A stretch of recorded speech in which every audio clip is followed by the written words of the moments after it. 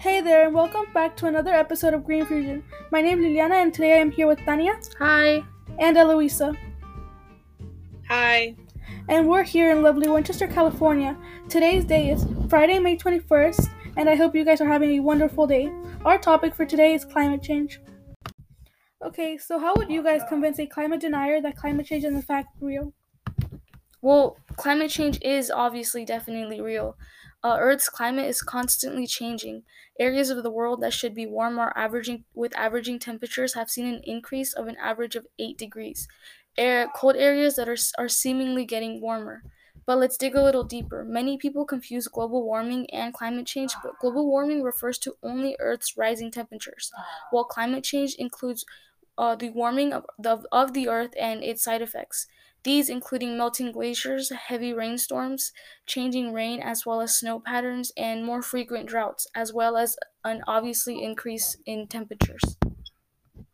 And to those climate deniers that say that climate change is natural, normal, and that we've seen this throughout our whole history, well, the Earth has been through a lot in its 4.5 billion years. And yes, high levels of carbon dioxide have been released into the Earth's history.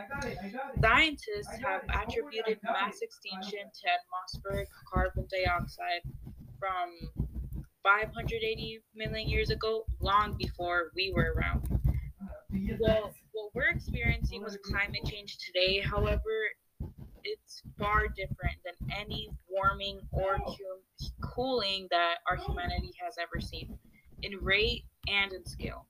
Our present climate change is occurring 20 to 50 times faster than most of the rapid climate changes that our Earth's ever had in its history.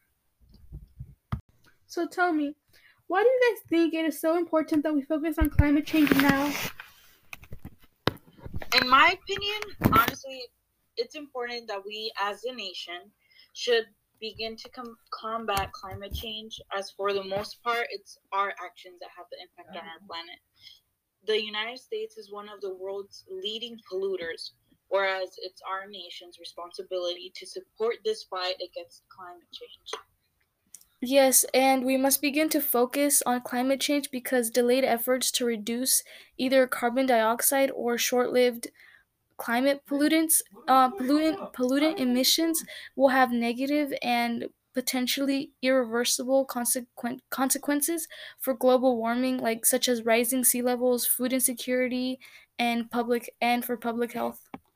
Well, we are already beginning to see the effects of climate change.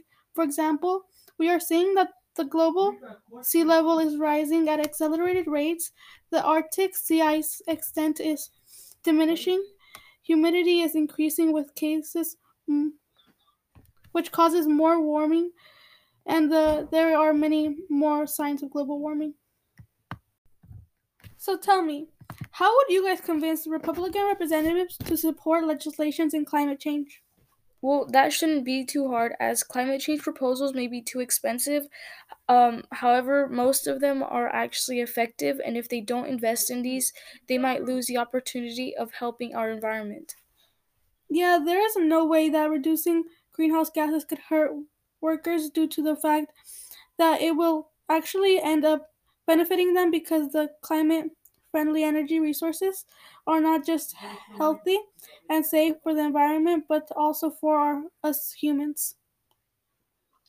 It doesn't have logic in saying that reducing greenhouse effects will lead to skyrocketing energy prices for consumers, because it has been proved that when using renewable energy sources rather than power from fossil fuels, the prices have considerably gone down, including myself.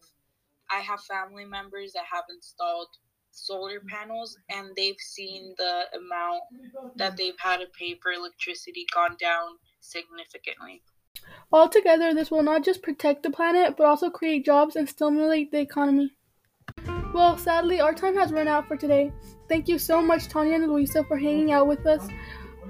We will see you guys next time on Green Fusion. Have an amazing day.